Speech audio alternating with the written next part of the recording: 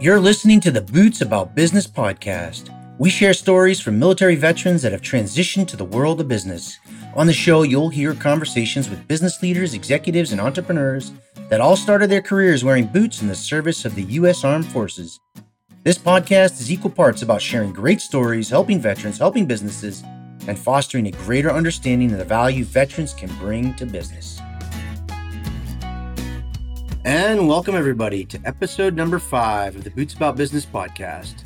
I am your host, Frank Strong, and here today with us is Diane Falk. She, too, is a West Point graduate and an Army veteran that went on to serve as a military intelligence officer. She later got out, went to work for the DoD, and then spent a decade at Capital One before starting her own business. Today, she serves as a management consultant and executive coach to the C-suite at InCadence Associates. Diane, welcome to the show, ma'am. Thanks, Frank. I'm happy to be here. Now, I've got to say for customers, you are the third West Point graduate I've had on the show in, 5 episodes. I've got a few more interviews scheduled. There's another West Point grad that's lining up. So you all are stepping up for sure. HUA, beat Navy. Other services are welcome. Other service academies are welcome. So this is about veterans, not just the Army, although I am a little bit partial to the Army, I'll have to say. Let's get down to the business of the podcast, and that is, why did you join the service? So it's an interesting question. I had 2 older brothers and 5 and 6 years older than me. And growing up, a couple of their friends went in the military in different avenues, and they would come home with their stories at Christmas. And I was so overwhelmed, like, that sounds interesting and new, and you're traveling. But I also, as I got older, I wanted a challenge. I wanted to be pushed mentally, physically, in leadership, and I didn't want to be bored. I have a problem with that. It's kind of like a personality flaw of I want to be around people who want to do better and be their very best. And I wasn't actually sure that I would be successful going to West Point. And that's actually part of what attracted me to go is I didn't want to have any regrets. I always felt like, all right, if it doesn't work, I can leave. But what if it does work? That might be kind of cool. Mm-hmm.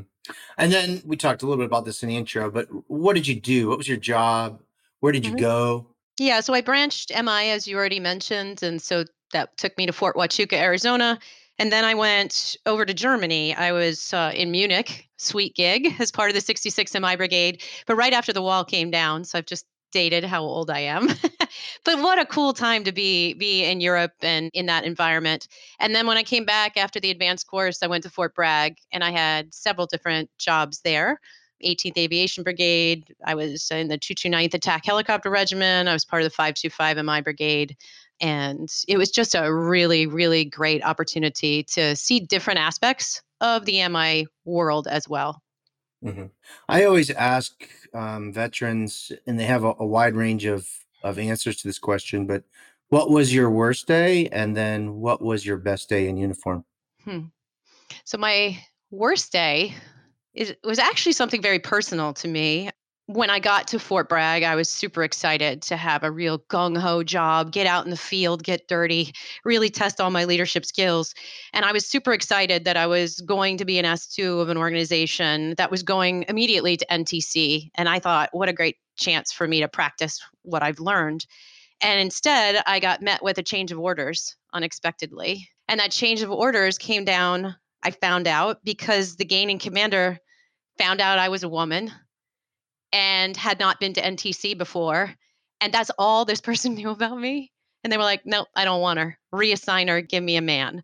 And I'm not saying that from a feminist standpoint. Really, why it was the worst day was because the person didn't know anything about me at all, simply what they saw on a piece of paper. And it was a huge opportunity in my mind that I was going to miss out on to learn and grow and develop as a young officer.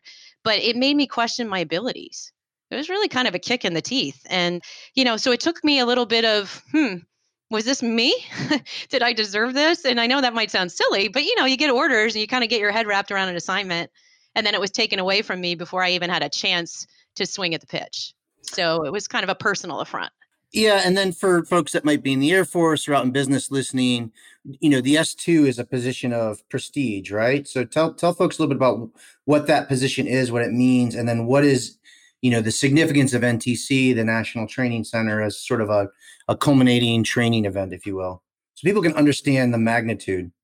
Yeah, thanks for that. I forget, not everybody knows these terms. So the S2 is the intelligence officer at different levels of the organization. In this case, I would have been part of an armored cavalry squadron, which would have been pretty cool. As a woman back in that day, there weren't very many, and it would have been my job to advise the commander on, what was the enemy threat? What did they have ahead of them? What were all the different air defense systems that might take the aircraft down? How might they move? How might we consider these to be high value targets?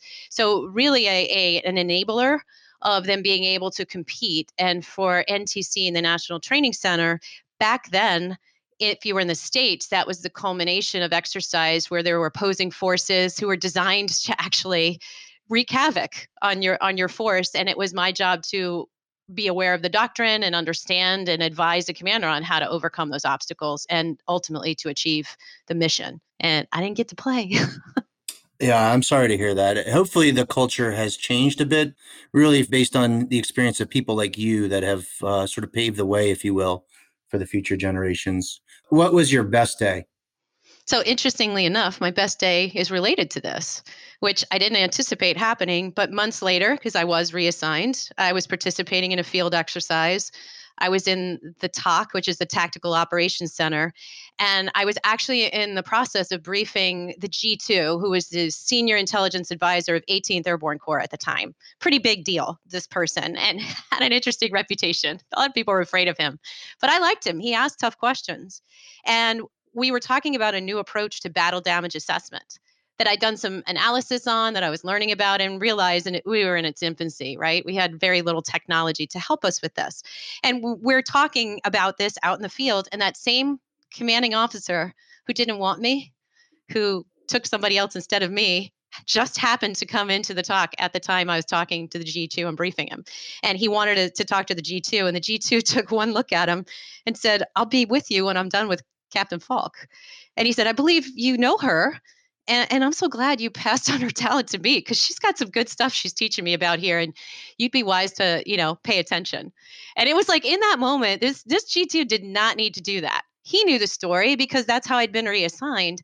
But in that moment, which was only months later, I went from doubting myself and being a little bitter about being reassigned that I think I'd coped with, but learning this huge, valuable lesson about just be your best, be resilient, do the best job you know how to do, lift up your head, keep moving, and don't worry about the people that don't know you and are making ungrounded assumptions, because this has carried me through my corporate career too. And I think a valuable lesson learned. That's awesome. That's a great story. And it must have been incredibly satisfying too. In all your time in service and in uniform, what is it that the service taught you? The biggest takeaway for me is that it's all about the people. It's always been all about the people. Relationships matter, and surrounding yourself with talented people and working together to achieve a common goal is really what it's all about, isn't it? No matter what domain we're in, you can, even just in your personal life, right? We don't need to do it all ourselves. You can't possibly be fabulous at every single thing, and you don't know everything. So, as a brand new lieutenant coming in as my first platoon leader job, what did I know? I knew nothing. I was like 22 years old, but I had a platoon sergeant who had years and years of experience. And if I was intimidated by that or came in thinking I had all the answers, we've all heard these stories before, I would not have been successful. But instead, I learned how to learn from other people, and I learned how to surround myself with people who have skills I don't have. And I've just taken away from the military, never stop learning and always focus on continuous improvement, whether individually or organizationally. And I think the military does a fabulous job of teaching us that. Yeah, I couldn't agree more. Let's transition a little bit to your time in the business world. How and why did you leave the service? Yeah, so I got married while I was in Germany, met my husband. He was a special forces guy. And we were both stationed, had busy, busy careers at Fort Bragg. We could barely raise a dog, no less a family. And that's something we wanted. And having also served as a personnel officer, which is an S1, and one of my roles in Germany, I experienced firsthand family care plans and people having to write other names on people's, that if something happens, I get called to war, this person's raising my kid. And I watched the trauma people went through. And for me, I was like, that's not happening to me. We had choices. I did get my MBA while I was in the military, and thank thank the tuition assistance program that paid for 75% of that. And so when it came time for us to start a family, I had my daughter while I was still active duty. And then I just decided to step away because I had options. And my husband really was very entrenched in his career and I wanted him to continue. And so I stepped away at that time. So I'd finished just shy of 6 years active duty and then stayed in the, what do you call it? IRR. I'm trying to remember what it stands for, Individual Ready Reserve, for a couple of years after that. Mm-hmm. And then what's the Cliff Note version of your career taking us through to where you are today? Yeah, so you mentioned a little bit of it. Right after I got out of the service, I did a little stint in the insurance business, very little stint, worked for MetLife, tried to use the MBA, like, okay, I'll do insurance plans and mutual funds and annuities. And then I went from there when we moved to Virginia and got a job in the Pentagon, worked in OSD, PA&E. That's a big, long acronym. Program Analysis and Evaluation. The people make the funding decisions. And then I worked in a defense agency as well on the GS scale. And I loved it, but I moved up really quickly. And I was 30 years old or so and was already GS 14. And I'm not saying that to toot my horn. It's just like, it was like, okay, it's easy for me to see that if I work hard, I might get promoted. But what am I going to do for the next 30 years? There were only so many SES positions. I wasn't even sure that's what I wanted. So when Capital One came knocking on my door, they were recruiting pretty heavily back then. I decided to transition to the corporate world and give it a shot, kind of thinking I could always choose to go back to the government if I wanted to. But as you mentioned in the intro, I stayed there 10 years. Yeah, that's awesome. So how do you think your experience in the military helped you survive, moreover, thrive in an environment like Capital One? Yeah, so both for the military as well as in my DoD time, I think learning to bridge the gap between all different kinds of people with diverse backgrounds and styles and experience, create a common language, figure out what we're trying to do and achieve together, and actually, bring and facilitate those cross conversations and invite in the diversity of style and approach and experience to get the best comprehensive solution. At West Point, we call that cooperate and graduate. Although in the corporate world, it's more like collaborate and come up with the best ideas, the best and the brightest, recognizing there's some competition, right? We're often competing for promotions and things like that, but you're not going to get ahead only so much on your own technical skills. You really need to be working cross functionally in order to succeed and move up to the top ranks. Mm-hmm. And then, today you work as a management consultant and executive coach to the C-suite. How would you describe their view of the veteran community as a talent pool? So, interestingly enough, just like that example I gave you, that one commanding officer who didn't he didn't know and appreciate me. He read something on a paper and, thankfully it wasn't all true of what he thought. There are some executives who honestly don't understand the value veterans bring. Not going to lie. I've seen some of them and they want to hire people that come right out of the B schools and work at the big consulting firms. And that's okay. And frankly, I worked with a lot of those people at Capital One and they were wildly talented. But what the military has to offer, those that are more enlightened leaders recognize, the huge drive and leadership and maturity of our veteran population. No matter what your domain is, we know people. We know how to get stuff done. We're not afraid to work hard. And so, Capital One did embrace veterans, and I got to help on that military recruiting side. There are many organizations now who do outreach and lots of other veterans reaching back and helping veterans. So, those that are enlightened are so excited and lucky to have veterans. You can teach people certain specifics around different industries, but it's pretty hard to teach leadership.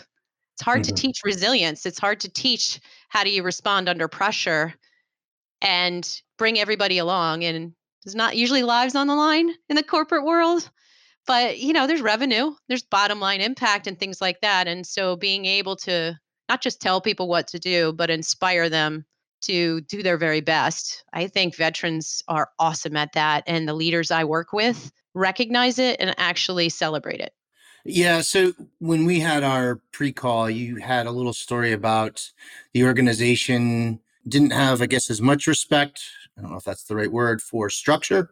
But then Hmm. when they started growing, they realized they needed a whole lot. And you had a little story that went along with that about, Hmm. ways that veterans can shape or influence the business community's perception of veterans. Yeah, the story was when I got to Capital One, I was a little bit of a fish out of water. I had not worked in corporate, right? I was military and then I was government, very structured, line and block charts. You knew who the boss was. You knew your job description very clearly, and you were pretty much told this is what you don't do as much as what you do. Stay in your lane. Where when I got to the corporate world, it wasn't like that at all.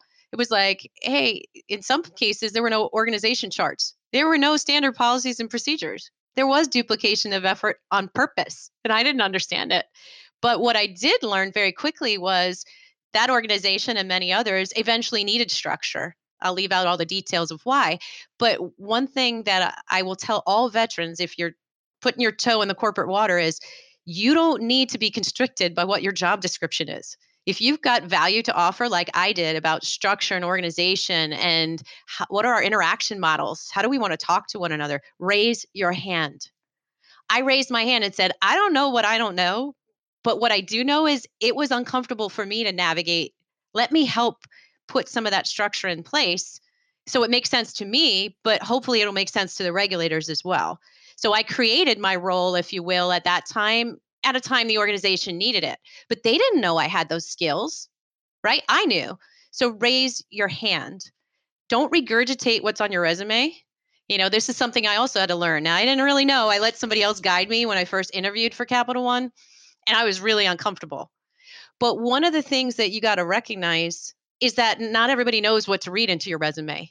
Not everybody understands how you translate what you did in the military and to the world. So instead of regurgitating your resume, let them know what value you're going to bring.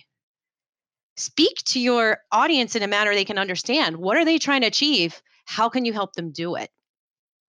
What energy are you going to bring? What enthusiasm, what motivation, what work ethic, what willingness to learn and shape and grow. So I'm saying these things, I could go on, but like it's been years in the making of an evolution for me to learn and grow and coaching many other people who, oh, by the way, those people who sometimes end up in the C-suite and haven't experienced some of what we're talking about, they actually hit a point where they're like, what am I missing? Why do I get a lot of stuff done and I got this big office, but nobody wants to talk to me? Or they say they don't know me as a leader because they never really learned to be authentic. That's fantastic. I think sage advice. It always makes me think of task, purpose, and mission intent, that we give people in uniform a task and they know why, the purpose that we're to accomplish and the intent, right? What we're trying to achieve. And then you can set them off on anything and they'll tackle any goal.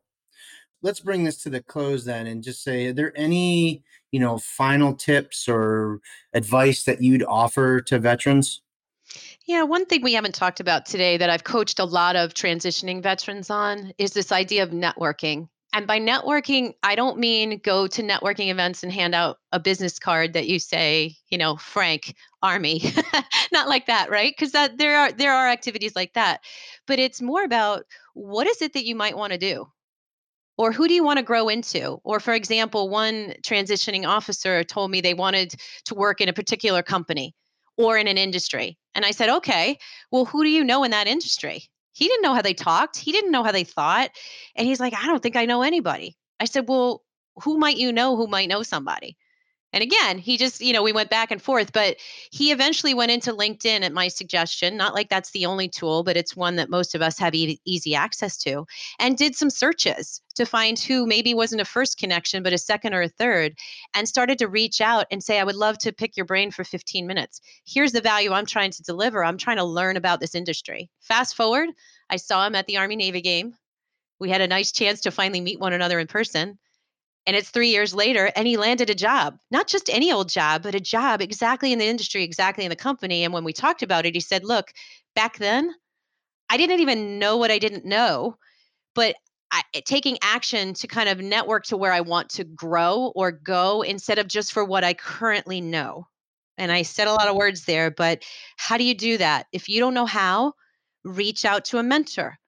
Reach out to other veterans like myself and others like you, Frank, who have made that transition, and ask for their guidance. Let them steer you in the direction. And even if it feels wildly uncomfortable, okay, figure out what's that action step you're going to take, because most jobs that are the really great jobs are not the ones that are advertised. Mm-hmm. And you want to get in the door, is my point. Yeah, for sure. So to that point, if someone is listening to this podcast and they want to connect with you, they have a question they'd like to bring up, where can they find you online? And we'll put these in the show notes. Sure. The easiest place I just mentioned LinkedIn. There are other Diane Falks on LinkedIn, but you'll put the link in there. I have two N's in my first name. I would be happy to take any questions through that avenue. I also do have a website for Cadence Associates that you can note. So I welcome it. And I'm on Facebook too, and I post stuff every day. So however you want to find me, I could be a resource, or I would love to connect you with other resources if they're more appropriate for what your needs are. Diane, well, thank you very much for your service. Thank you for coming on the show and sharing your story. And thanks to all of you for listening to the Boots About Business podcast. It was such a pleasure. Thanks for the opportunity, Frank. Thank you for listening to the Boots About Business podcast. Please know you can subscribe to this podcast wherever you catch your podcasts. And while you are there, won't you leave us a nice review? It'll help the show and in turn help other veterans. Finally, if you know someone that's a veteran in business or is an entrepreneur with a story to share, hit us up using the contact form on the show's website. That's bootsaboutbusiness.com. That's all one word, bootsaboutbusiness.com. Until next time, I am your host, Frank Strong, out here.